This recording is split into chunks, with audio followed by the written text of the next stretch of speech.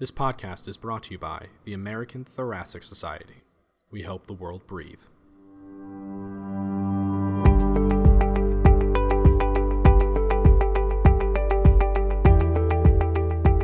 Hello, everyone, and welcome to Scholarly. This is a new podcast series from ATS Scholar and the ATS section on medical education. The podcast will be brought to you by the American Thoracic Society. Today, we're sitting down with Drs. Nitin Seam and Trish Critic. Dr. Seam is editor-in-chief of ATS Scholar, and Dr. Critic is our senior deputy editor. My name's Graham Carlos, and I serve as the media editor for Scholar. So thanks to you both for being here today. Our listeners, I'm sure, want to hear all about Scholar and the new and exciting things coming down at us here in a couple of months. First of all, I'd really like to get to know you both a little bit better. Nitin, could you start by introducing yourself to our listeners? Yeah, Graham. So I'm Nitin Seam. I'm the editor of ATS Scholar, as you said. I'm also the associate chief of critical care medicine at the NIH Clinical Center, as well as the fellowship director. And I'm a very passionate DC sports fan. And I'm Trish Critic, and I'm, as you said, the senior deputy editor for ATS Scholar. I'm a professor of pulmonary and critical care medicine at the University of Washington. I paused because our division is the Division of Pulmonary Critical Care and Sleep Medicine, but I'm definitely not a sleep doctor. And I have a role in the School of Medicine. I'm the Associate Dean for Faculty Affairs for the School of Medicine, and I spend a big chunk of my time doing that. I am actually a very passionate Wisconsin sports fan and still reeling from the Packers loss a few weeks ago. Ooh. Well, you both sound incredibly busy, so we thank you so much for taking a moment out to talk to us today. And then I'd like to start with you as editor-in-chief. We want to know more about your vision for ATS Scholar. Maybe tell us, for starters, what was the original impetus to get this thing going, and where do you see it going in the future? Yeah, so I think that those are separate. Maybe I'll ask Trish to chime in on the first part about the impetus to get it going. But yeah, in terms of actually, Trish and I have had conversations. It's been over, 6 months now, Trish, that we've sort of talked about what that vision would be in terms of, as we are the senior editorial team, and how to actually sort of implement this as a functioning journal. And so I think when we've stepped back, it's what is our core? We're really about education and training. And so we're looking for content. And when I say content, we're an online journal, so I mean papers and videos, but content related to education and training. I think, a lot of us go into education because we think, it is fundamental to everything we do in medicine. And sometimes we lose sight of that when we think about journals. Everything we do is related to education in some way.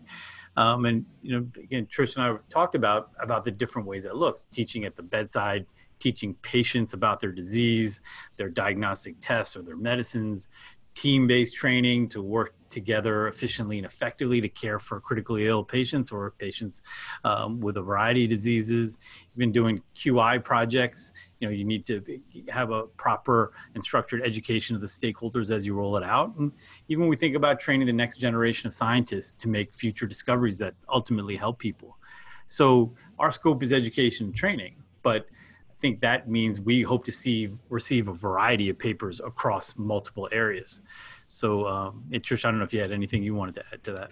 Well, I think you do a good job of describing the breadth. And I think maybe as we've thought more and more about this journal, we've thought of all these different places where we really could talk about the education aspects of whatever it is we're doing. And we want to engage people in all those spaces. And I think Nitin alluded to how do we get here? And, Graham, that we started a section of medical education a few years back now.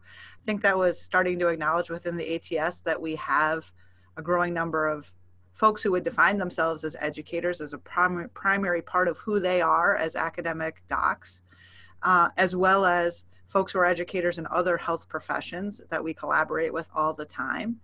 And we wanted to have a home for folks who think about education to publish the work they're doing, as well as to help all of us who work in the world of pulmonary critical care and sleep medicine become better teachers. I think it's inherent in being a healthcare provider that we do some teaching, and I think have a growing recognition of the fact that you can actually teach people how to be better teachers. So using the journal to help bring us all along as better teachers, as well as invest in the careers of folks who define themselves as educators to share all the great work that they're doing. And I think we're really seeing a change in the environment within medicine as a whole, and specifically within the American Thoracic Society, of really enhancing that space. So I think that's part of the roots of the journal. To be honest, and Nith and I will debate this, at first I wasn't convinced that we needed a fourth journal in ATS, and I would put myself in the skeptic end of that spectrum. But as you said, we've been talking about it for 6 months, and as we've done that, I think it has become more and more clear to me that this is a space that we need to enrich, grow, and be creative in how we engage our authors as well as our readers in that space. Thank you. Yeah, I guess I was on the other end of the spectrum. I was an early adopter, for better or worse, just because I am one who has struggled with wanting to turn a lot of my academic pursuits into scholarship. And I was so thankful that the ATS decided to push forward with Scholar, in part because I know that's going to open up opportunities for many of us that consider themselves medical educators to produce scholarly work. And as media editor, I'm particularly excited about some of the non-traditional ways that people can get some academic currency for what they have to do. And one of the things we'll be able to leverage that's new to some people is being exclusively online and being open access. So then I was hoping you could speak a little bit to that element. Scholar is going to be an open access journal, and that's slightly different than what we're used to with Red, White, and Blue. So what is that going to mean for the journal and for any potential contributors? Yeah. So I think open access is very, very exciting. So just briefly, every article in the journal is for the reader, and the journal will be online only, so they'll all be available on our website. And, I think all of us see the world we live in now, and the community, the great community of education that both of you alluded to. So I think we're in an age, right, where the internet, and now everyone has a smartphone, and frankly, you have that across the world. People in medicine are, just like everybody else, are consuming content all the time.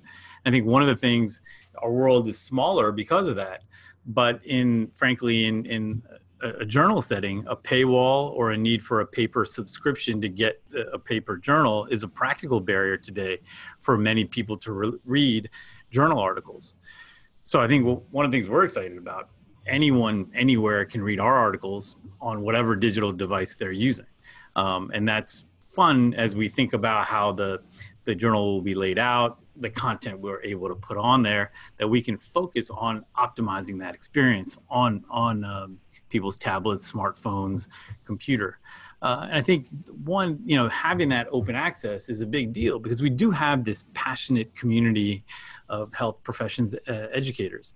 And so I think giving this opportunity to have this open platform for that is a big deal. And going back to the last point, Graham, not to butter you up, but you've been quite productive with scholarship in terms of as a medical educator. So I do think other people, this provides an opportunity for people to be productive. But, when Trish was talking about the question of the journal space, I think a fundamental question is still making sure we get enough papers that are high quality papers or videos to make sure we have a journal that's meeting our readers' needs. And that's why we talked about the breadth being what it is. I see. So in part to offset the cost of publication that's involved here, there is a small fee for those that are going to submit to Scholar and a small fee for submitting a video as well. However, the advantage you get there is, I think, outweighing the cost of that small fee, which is able to disseminate it amongst everybody.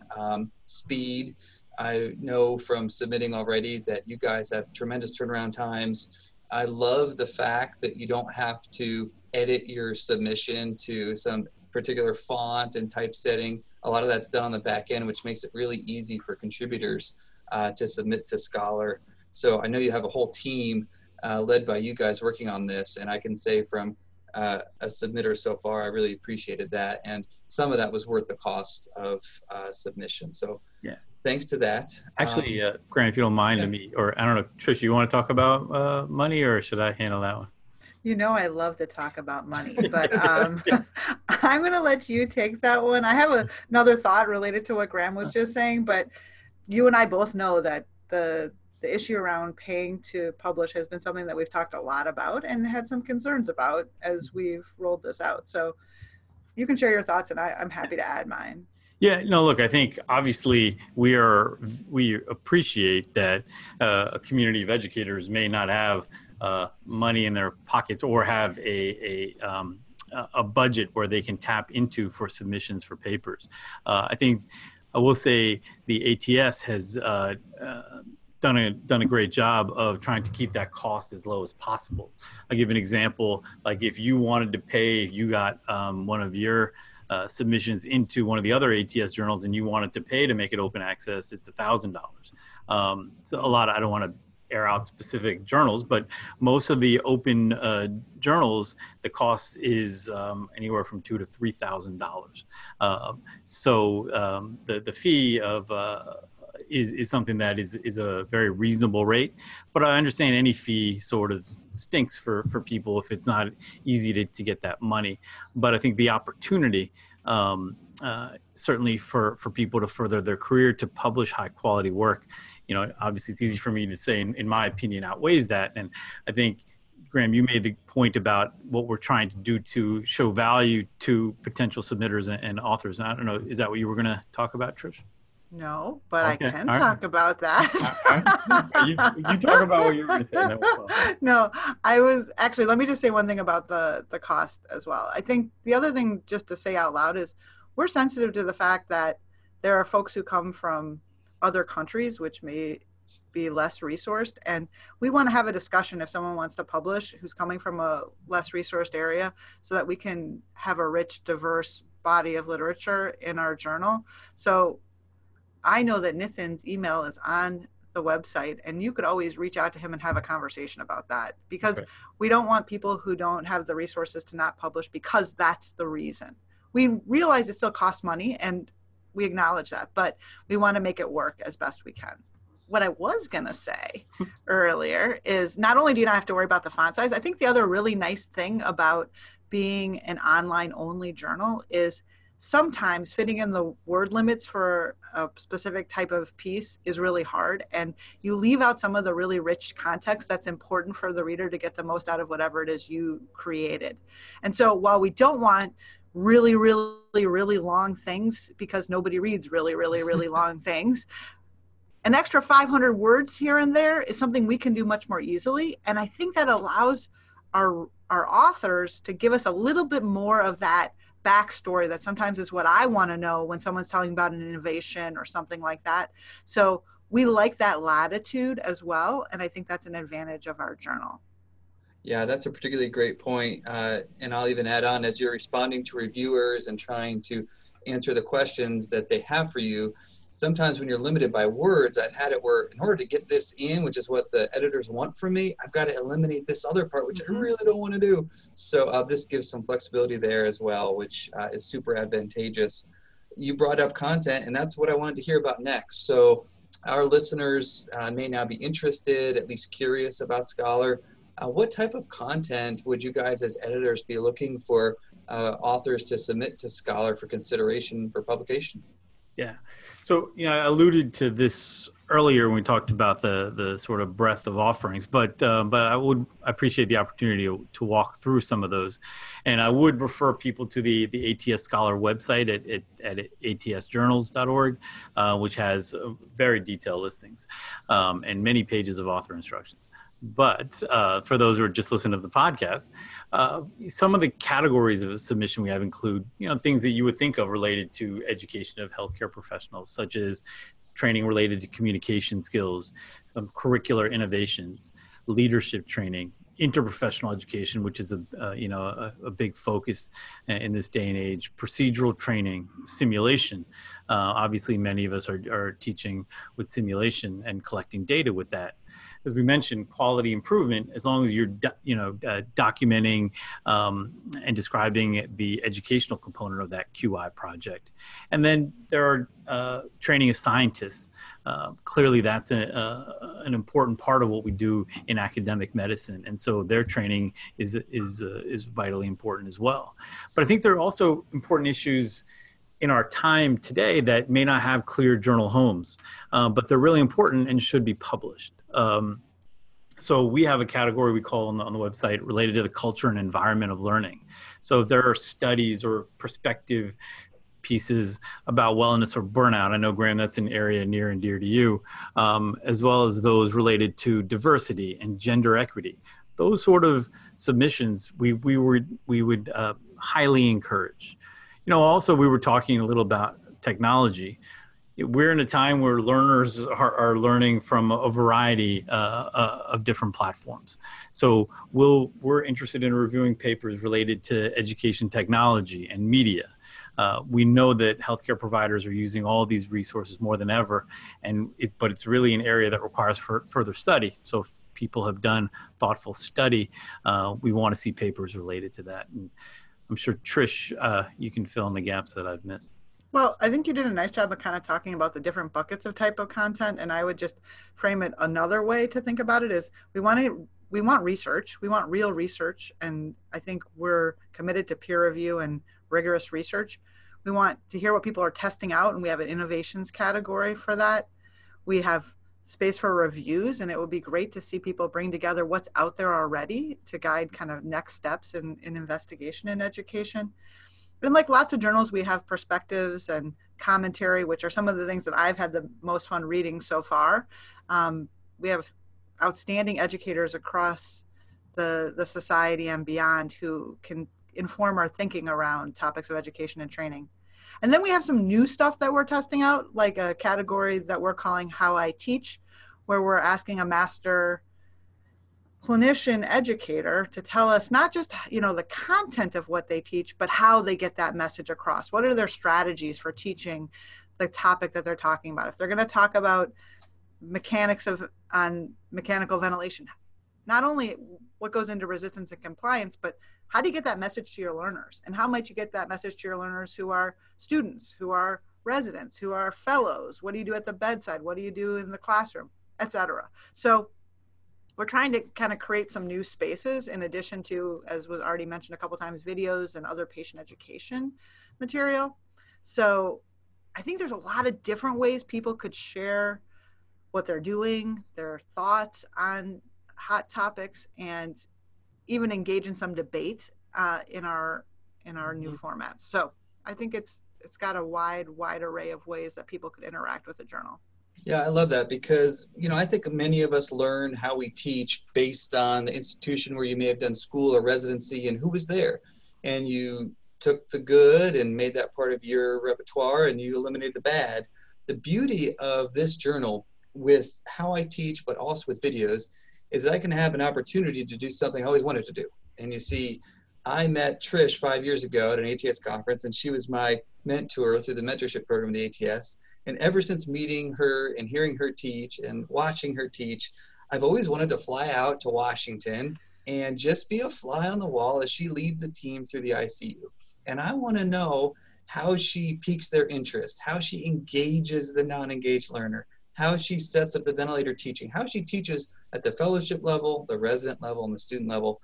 And what I love about Scholar and the opportunities we have is now people can open up their secret sauce recipe book about how they get this done and how they become these esteemed professors of medicine like Trish is, and we can all stand to gain from that. As media editor, I can particularly speak to this because we are looking for high quality teaching videos.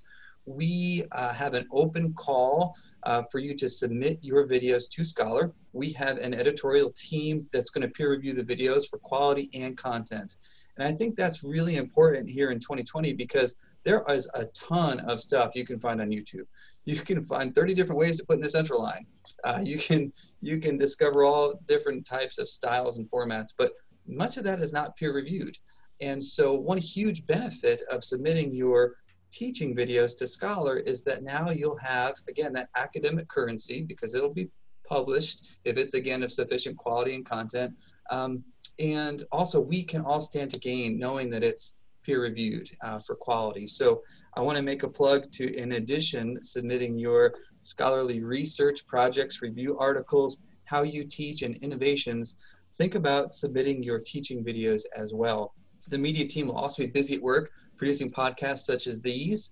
We have three members of our editorial board, Deepak, Juliana, and Stephanie, who are going to help us pull that off. And now we have a team around social media as well. Because again, speaking to Nitin's opening remarks on open access, we have a huge advantage where we can leverage this online format to share what is published across social media. And that's how things really catch fire. And we can make a difference not only in your context, but also all around the world, which I'm super excited about. I think you just came up with a new advantage for ATS Scholar that I hadn't thought of. We're actually green. You don't have to fly across the country to watch somebody else teach. You can just go online and watch somebody else teach. So thank you, Graham. Now we have a new selling point for ATS Scholar. Nice. Two green thumbs up from Indiana.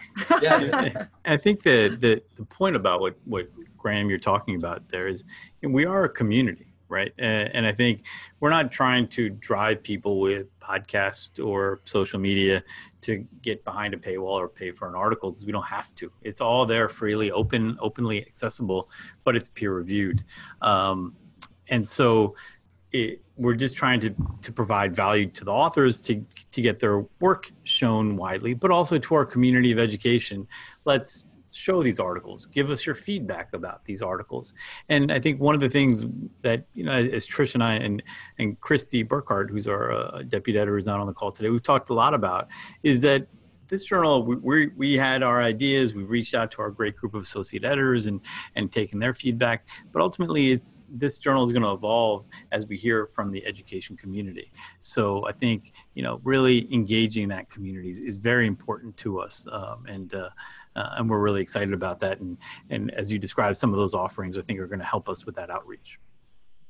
Well, as a subscriber and a submitter to ATS Scholar, let me be one of the first to thank and praise both you as well as Christy for the enormous amount of work and effort you've put into getting this plane off the ground.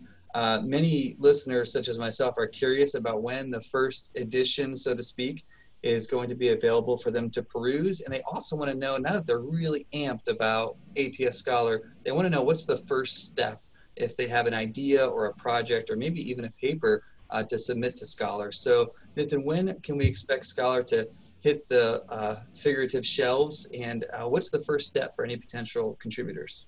Yeah, so we'll hit our virtual shelves with our first batch. It's going to come out in the second half of February. So we're pinning down the exact date as they're getting formatted, the articles, but we'll have 6 or 7 papers in that first batch.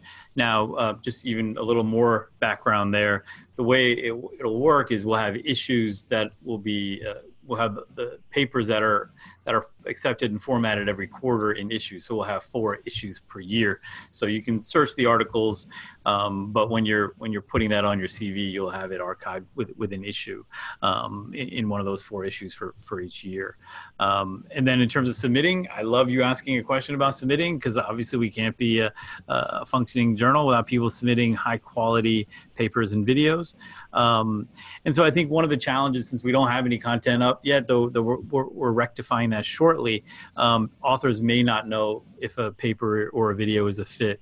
So I think right now, what we've been doing, we've been encouraging people to email me at nseam@thoracic.org, and that's up on the Scholar website. I've even kept my direct messages open on Twitter, so I've gotten some inquiries that way, which always surprises me.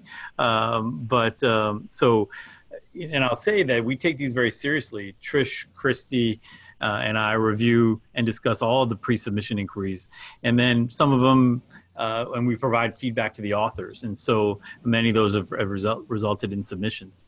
So we really encourage those. You're not putting us out. We get it. We're new. You might not know exactly if your work is a fit. When authors are ready to submit, they can go to the ATS Scholar homepage on the atsjournals.org site, and there's a link to our Scholar One submission portal. And as you said, we're trying to make it easy for authors, not trying to make it too painful to submit. We don't require that formatting with your initial submission. So, and again, if authors have other ideas to facilitate their submissions and make life easier for them, we'd love to hear from them.